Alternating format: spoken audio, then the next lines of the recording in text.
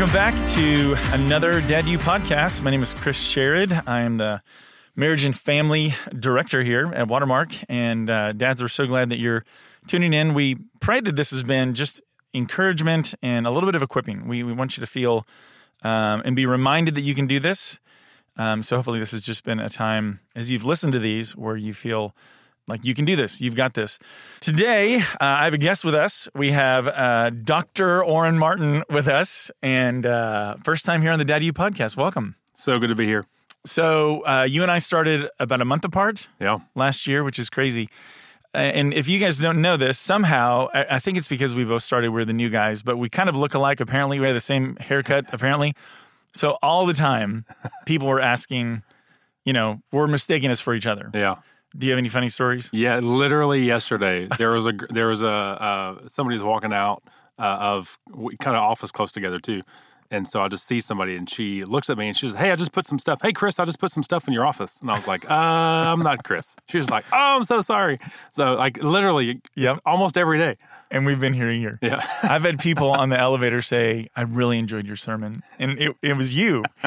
And so what's funny is I know some of the answers, though. Like if someone says, "How long were you in Kentucky?" I go, 18 years. Like just because. And I haven't really played it off too long. But that's so funny. Yeah, it's been good. So tell us about your family and what you were doing before you came here. Yeah. So I am married. We've been married. Cindy and I have been married for 24 years. We just celebrated recently.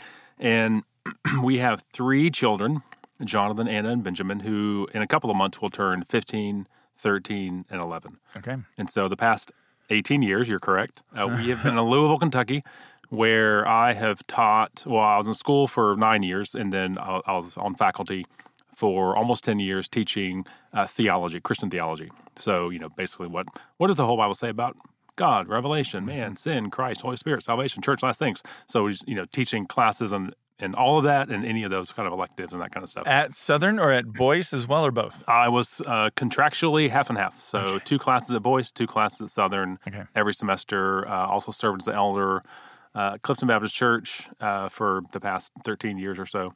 So awesome. Very, very fruitful years, formative years. But it is good to be back in the holy land of Texas. I grew up in Houston.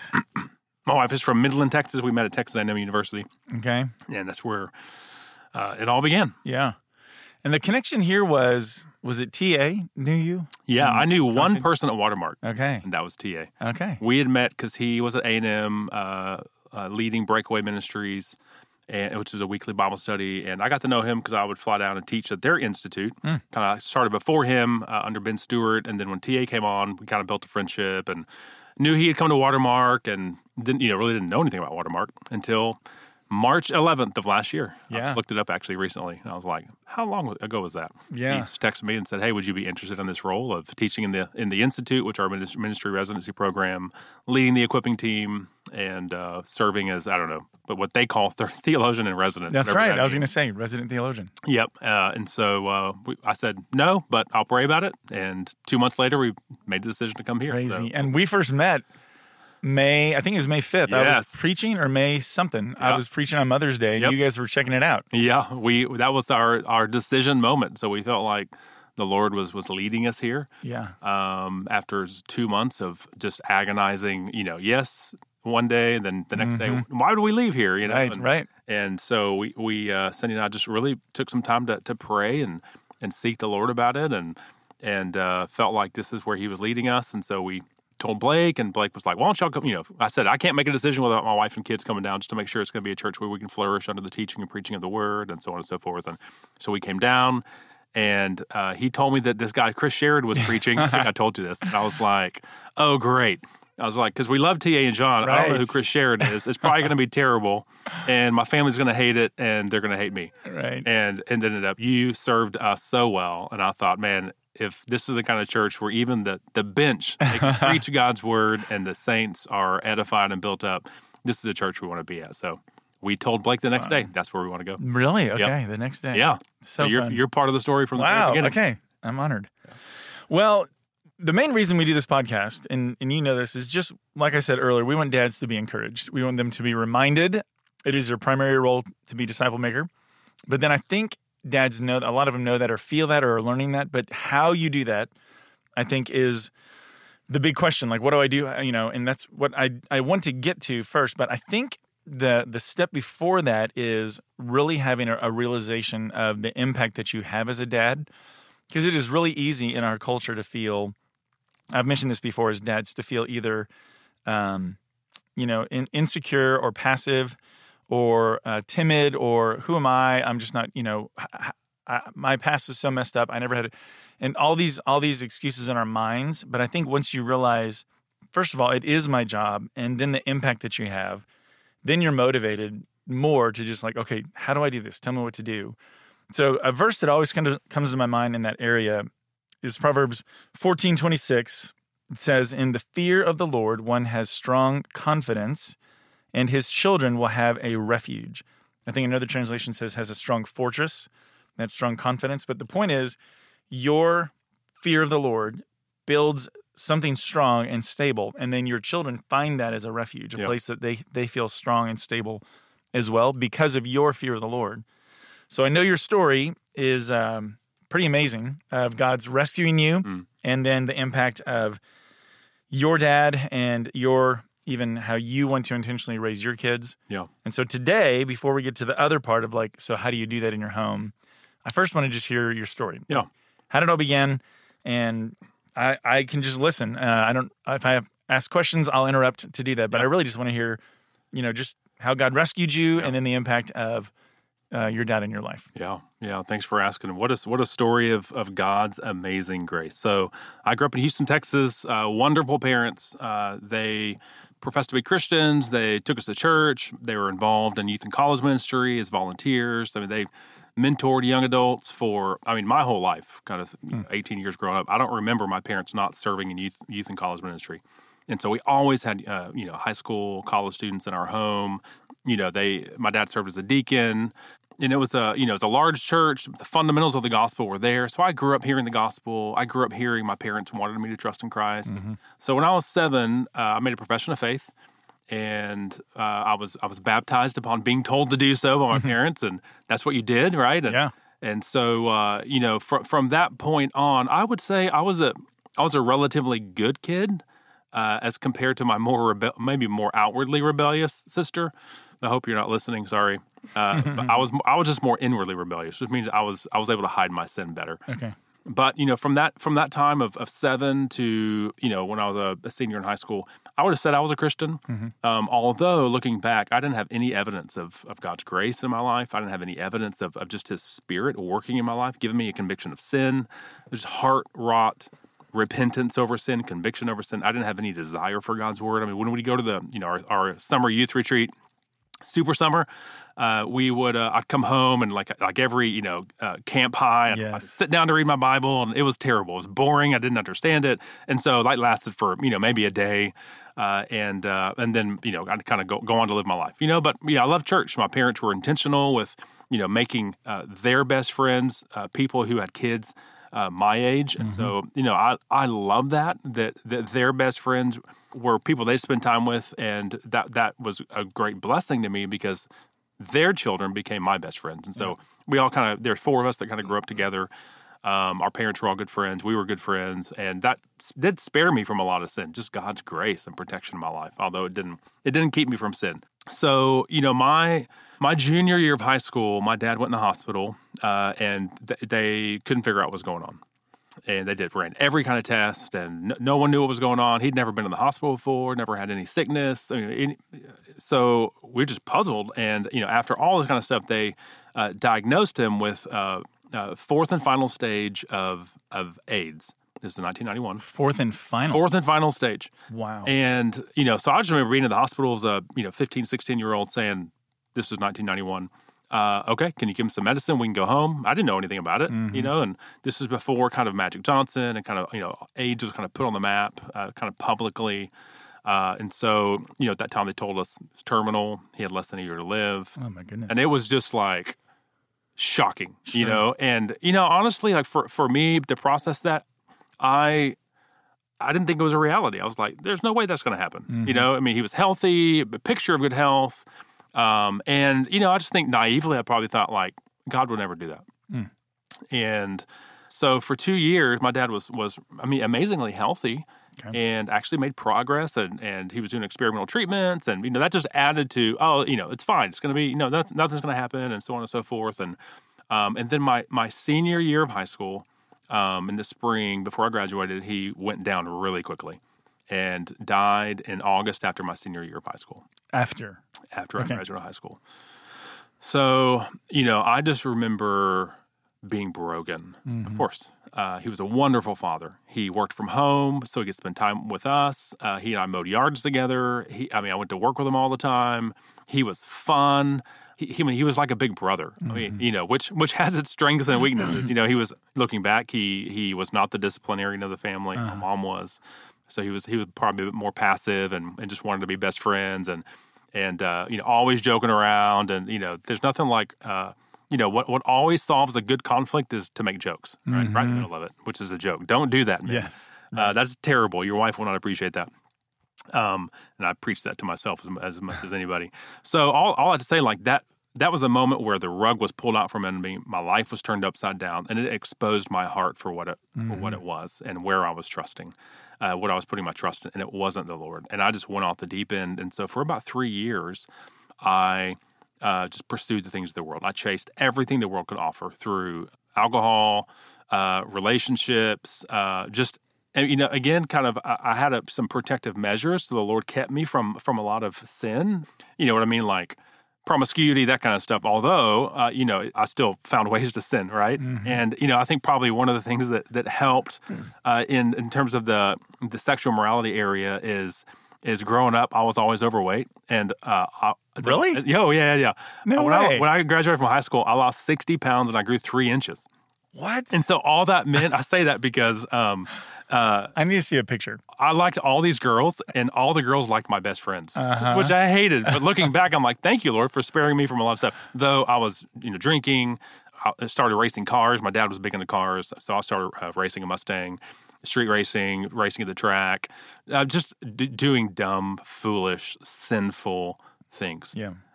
And that was my life. I was hopeless, and I was trying to fill my heart with the things the world could offer.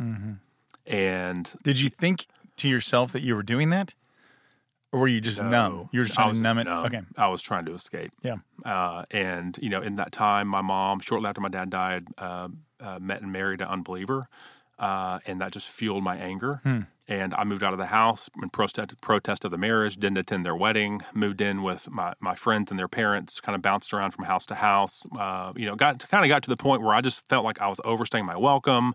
Didn't want to be a burden to people. I would sleep in my car. I would do whatever. And so finally my sister, bless her heart, she was like, I'm going to direct quote her. She said, Orrin, you're an idiot. You're living like an idiot. You're a fool. Why don't you get out of the Houston scene and come live with us? She and her husband were students at A&M. And she's how older than you? She's 2.5 years older than me. Okay. And, in God's mercy, thank you, Shiloh, I moved up with her and Chris. And what I quickly found out was that it wasn't my circumstances or surroundings or my city that was causing me to sin. It was my heart. And I immediately, started working in a mechanic shop again, which is what I was doing in Houston, racing, drinking, often at the same time, chasing things of the world. And I was hopeless. And, I contemplated ending my life. It's just losing my father was losing everything. And I started going to church with my sister. And for the first time in my life, looking back, I heard what was called expositional preaching, which is just preaching verse by verse, book by book through the Bible. Yep. And I just remember being floored by the riches and depths of God's word. And I remember the Lord just opened my eyes to my own sin. And he opened my eyes to the beauty of Christ and what he did for me in my salvation, how he lived the life I couldn't live, how he died the death I deserved to die, how he paid the penalty that I should have paid and couldn't pay. And through trusting in his life and his death and resurrection and ascension, now God counts to me the very life and obedience of Christ. And now I'm alive with Christ. I'm buried in baptism with him, raised to walk in newness of life. I'm seated with him in the heavenly places. And I just remember for the first time in my life, everything that I'd lacked for 21 years, I immediately had. I had hope. I had joy. I had a hunger for God's word. It was balm for my weary soul. Yeah. And I remember my college pastor, the Lord just was gracious to put men in my life who just discipled me and taught me. One man was Kevin Eckert, my college pastor. He's a pastor now in Austin. He was just like, I remember, that first week of being really the Lord saving me, I was like, I don't want to do the things that I used to do. And so I remember going to his office the next Wednesday night, and I was like, hey, what do Christians do on Wednesday nights? I know what I was doing last Wednesday night. I was going to this place and racing and all this kind of stuff. And he was just like, why don't you just hang out here? know? And he just was faithful and patient and taught me how to read the Bible, taught me how to share my faith. He would take me out on campus and we shared the gospel with unbelievers. He taught me how to, pray and fast and meditate on Scripture. I mean, he taught me everything, Yeah. And so in that week, really, I shared the gospel. I told all my friends that I hung out with, that I worked with, hey, this is what the Lord has done in my life. I don't want to do those things anymore. And it was clumsy, and I stumbled and went back into those things at times and repented, and it was a clumsy, slow process. But I remember losing all my friends in a matter of a couple of weeks. And so I was really kind of alone and had the church. And Kevin was like, why don't you just, in your free time, why don't you just read the Bible? And I was like, okay, sounds like a great idea. So the first book I read when I was 21 years old in my life, I cheated my way through school. I hated school. The first book I read was the Bible. As a 21-year-old, I read it from cover to cover in about 2 months. I couldn't get enough of it. Yeah. And, I think of those words of Peter in John 6 where Jesus says, do you want to go away also? After he said some hard things, like if you want to follow me, you gotta take all of me, right? It's not just the parts you like, but you got to eat my flesh and drink my blood, right? You gotta abide in me and lose your life to follow me, to gain me, right? And I just remember, it's kind of the response of Peter, like, where else do we go? You have the words of eternal life. And I just remember being hopeless and in despair. For the first time, I had hope. And his word was life-giving. And God radically changed my life. The second part of that story is about 4 years after my dad died, they told us he contracted AIDS from dental work he had back in the 80s before they were screening blood, and all that came out. So 4 years after he died, kind of after a series of events with my mom and reconciling with her husband actually became a Christian, praise God, through this whole process. Okay. It kind of came out that she had known, she did not tell us that my dad had contracted AIDS through years of unfaithfulness and just a lot of sin. And she didn't tell us that to protect us and so that we wouldn't, have a ruined view of him, and I appreciate that. My mom wanted to do that for us. But she knew about it, or she knew about it while it was going on? Or yes. Wow. So there's a time in the mid-'80s that he confessed it. And she thought it had stopped. And then in 91, when he was diagnosed with AIDS, he confessed it again that since that time before he had not stopped. And then kind of close to when he died on his deathbed in 93, he confessed again that even after contracting AIDS, he had not been faithful. Wow. And I just remember this was just a few months shortly after I became a Christian. I remember, just being like the rug pulled out from under me again. Mm-hmm. I mean, this is my father right. who loved me, who was home with me, who invested in me, who was a wonderful father, who, I mean, I didn't even know that, right? Nor can I look back and I'm like, when did he even have, I don't even know, right?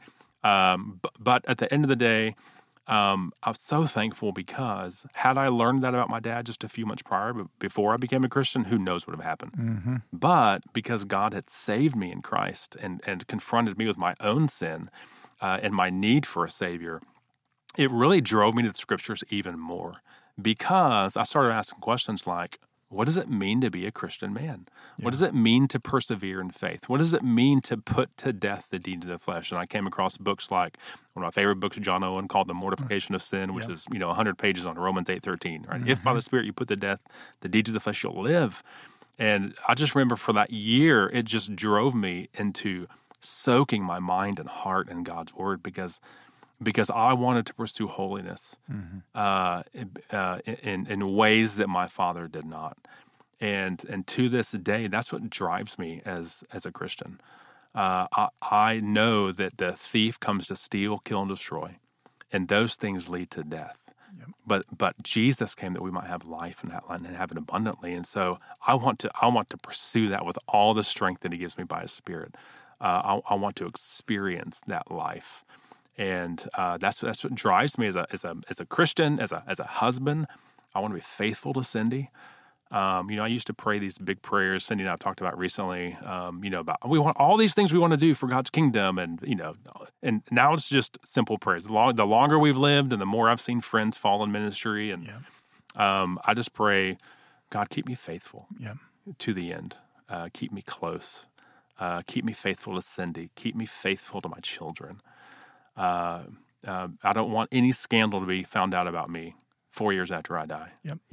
And I think there's value in that of putting off sin and putting on Christ because of the consequences of sin. John Owen says that is a motivation, but the chief motivation is not just so that we won't have bad things happen to us. The chief motivation for putting off sin is so that we might live and enjoy Christ and His life, His resurrection life. And so that's what drives me as a husband and a father in my life. So how often, do your kids know the whole story? They know about their grandfather some? Do you? Yeah, as they've gotten older. Yeah. So with my 14-year-old Jonathan, we had a talk probably in the past year. We've been honest. I've been honest about what a wonderful father he was, and how funny he was, and just how we loved him, and how he was the life of the party, and people loved to be around him, and they know how he died. We've been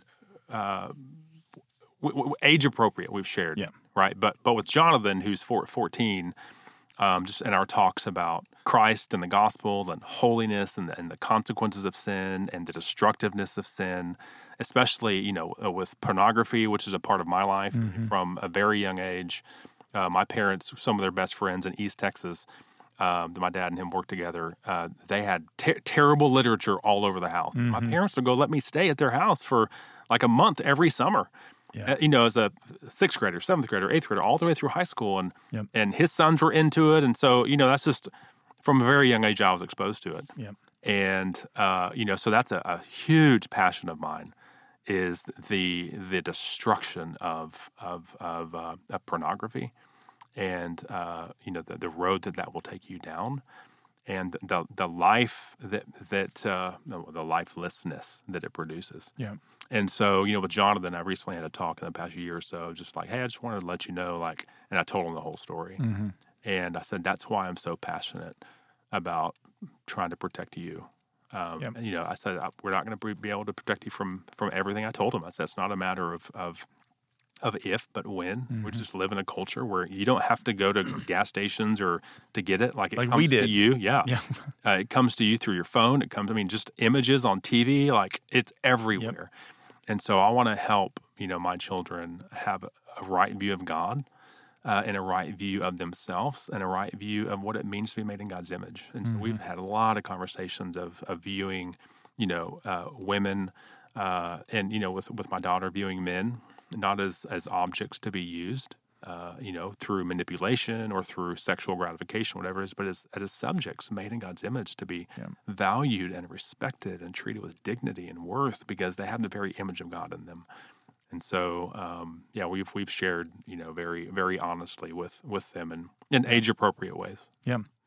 So going back to what you said, how do you battle that motivation? Because I know that most of the time, the easy motivation is always going to be, I don't want the consequences, the negative consequences. Yeah. And so it's more out of fear or out of, man, I just don't want to get caught. And so what that ends up leading to is either it's more sin management than putting your sin to death, or just keeping everything in the dark and not admitting it because then that's total failure. And everything is just avoid the consequences. Yeah. It is true. Like when I've seen different people, whether it's dads at family camp or public figures fall, my immediate response is that could so easily happen to me. Yeah. Like, I need to be scared in that sense of like, why would I think it wouldn't? I remember, I'm sure you've heard the Howard Hendricks study of 200 and something pastors within 6 months, unfortunately, who had all had moral failure. Yeah. And the 4 big things they had in common was, not really spending time in God's word. Mm-hmm. They didn't have much accountability. They were spending time with women more time than they should. And then the last one, though, which is convicting, is they all thought it could never happen to me. Yeah. And I think that for sure, I'm aware like, oh yeah, that could easily be me. But how do you make it the right motivation and rather than just living in fear of the consequences? Yeah. I mean, I can say it simply. For me, it's having a big view of God in all of who He is, right? In His. I mean, you can talk. I mean, read books on God's attributes and His self-sufficiency and self-existence and holiness and righteousness and His omnipresence and omniscience. I mean, just all the glory of God. Having a big view of God, the one who has life from Himself. Right? He doesn't need anything outside of Him. I mean, just meditate on those things, right? This is the God who made us, right? And made us to know Him and find our lives in Him. So having a big view of God, having a realistic view of myself, but for the grace of God, there go I. And having a robust view of Christ and the gospel, of what Christ came to do, that was rooted in who He is as the eternal Word, the second person of the Trinity, who, though He was in the form of God, didn't regard equality with God a thing to be grasped, but He humbled Himself by taking the form of a servant and becoming obedient to the point of death, even death on a cross. And so, for me, the chief motivation is having, just reminding myself and having people in my life that remind me of the joy and the riches that's there for us in Christ. That's so life-giving, and I think just because of my past and history and experiences, that has so profoundly shaped me, and God's Word has so profoundly shaped me because I understand how lonely and depressed and hopeless I was, and I pray every day that I never get beyond that. Cindy and I often talk about, and we talk about with our kids, this little phrase, never get beyond the gospel. It's always good news. I think, for many Christians, and this is including myself, as a young age, even up through high school, the gospel was the front door that once you kind of walk through it and you get what you need, namely you get forgiveness, you get insurance, now you have eternal security, once saved, always saved, now go on to other things, right? Now do this and do that, or do whatever you want for that matter. It's like your ABCs, and then you're going to move on from that. That's right. And Cindy and I, we talk about often in our home, there's no better thing to get beyond, right? The gospel is not just the front door, it's the house we live in. It's the air we breathe, because there is nothing better than the gospel, the good news that Jesus came to give us what we didn't deserve. And what He gave us is so magnificent and beautiful and glorious that we never want to get beyond it. Right? And so we always want to by God's grace and His Spirit who indwells us, to do this, right? That gives us new desires. We want to do that. And so, I'll say a second thing, in terms of not just being, because you read all over Scripture, right? That wasn't true repentance, because they were just sorry for the consequences of sin. They weren't sorry for actually what the sin is and what it did to offend God, which again is rooted in having a big view of God and His holiness and His grace and His love and so on and so forth, and having a realistic view of yourself of what your sin does to God. And when you understand that, right? I mean, this is 2 Corinthians 7:10, that godly grief produces repentance that leads to salvation without regret, whereas worldly grief produces death. And so I pray, and I ask the Lord often when I sin, which is often, I want a repentance that leads to life, to salvation, without regret. I want a true repentance to say like, oh, I regret doing it because it brought conflict between me and my wife, or it brought conflict between me and whoever, or it brought bad consequences to me, right? That's not true repentance. You're not sorry over what the sin does to God. And so I pray that genuine repentance, that it leads to salvation, right? It leads to life.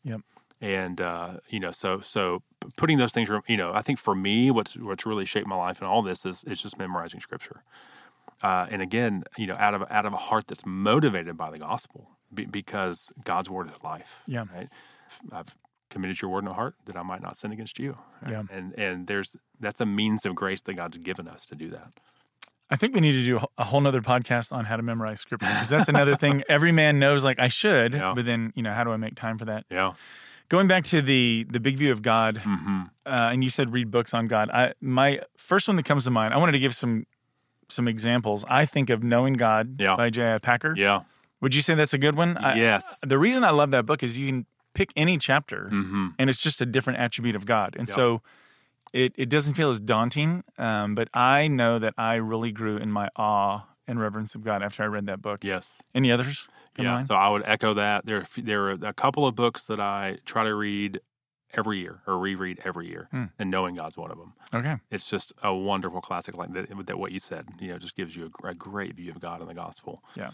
I would say on attributes of God, I just picked one up by a pastor in Australia. It's called, I think it's called Truth on Fire, and it's gazing at God until your heart sings. Wow. And it's been so edifying to read. Okay. Because we can kind of think about the attributes of God as it's just a very dry intellectual, but this is to get your heart to worship God for who He is. Cool. And so I've really enjoyed that recently. There's a one by Joel Beeke, Beeke, on the attributes of God. It's 31 kind of meditations on the attributes of God, and it's set up. It's small, it's short, but it's very devotional.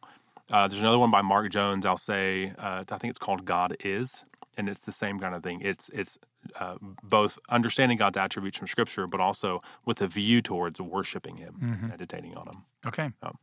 And the thing I always think of, even related to what you mentioned about sin, is like when Joseph was tempted by Potiphar's wife, his first response was, how could I do such a wicked thing and sin against God? Yeah. Like it was this vertical relationship first. When David was confessing his sin, he said, against you and you only have I sinned and done what is evil in your sight. Even though, obviously, there's people that were wronged. There's like the dead guy. Yeah. And then, Bathsheba and other things. Right. But even the prodigal son, I know we just studied that a few weeks ago, even the little speech that he rehearsed, his first line was, I've sinned against heaven.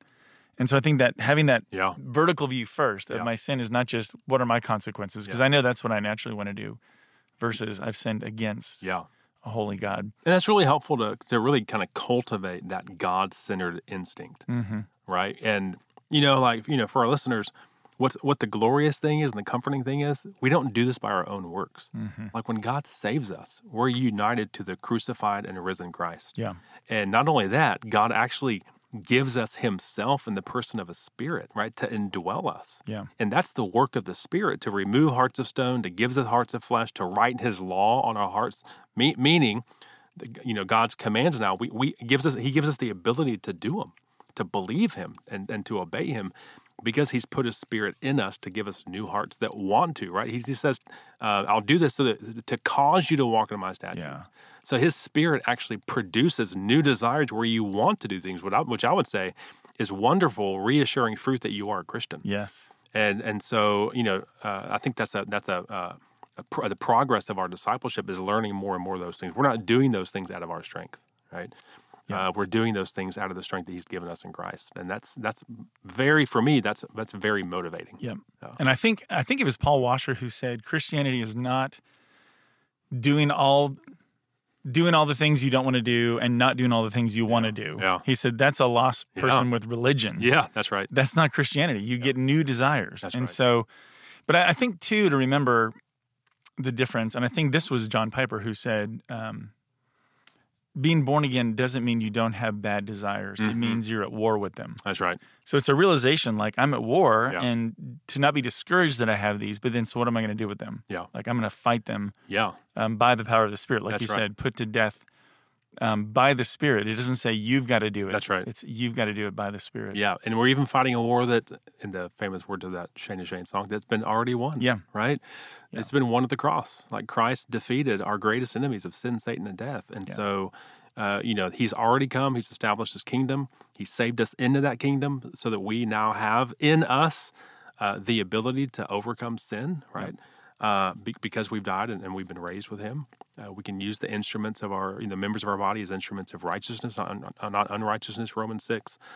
So even we fight out of in a battle that's already been won by Christ ultimately, and that's the Christian life, right, until the very end. I love it. Great. Well, that just reiterates the verse we started with, that your fear of the Lord, your walk with the Lord, gives you this secure fortress, this confidence, and then that's a refuge for your kids. It affects and impacts your home in ways you don't even realize. So next time, we'll come back and talk about how do you build a Christ-centered home with your kids, and that'll be the plan. I think dads just always want to remind you, really, to sum up Deuteronomy 6, what we've talked about before: love God, live his word, lead your family, and thanks for listening. We'll talk to you next time.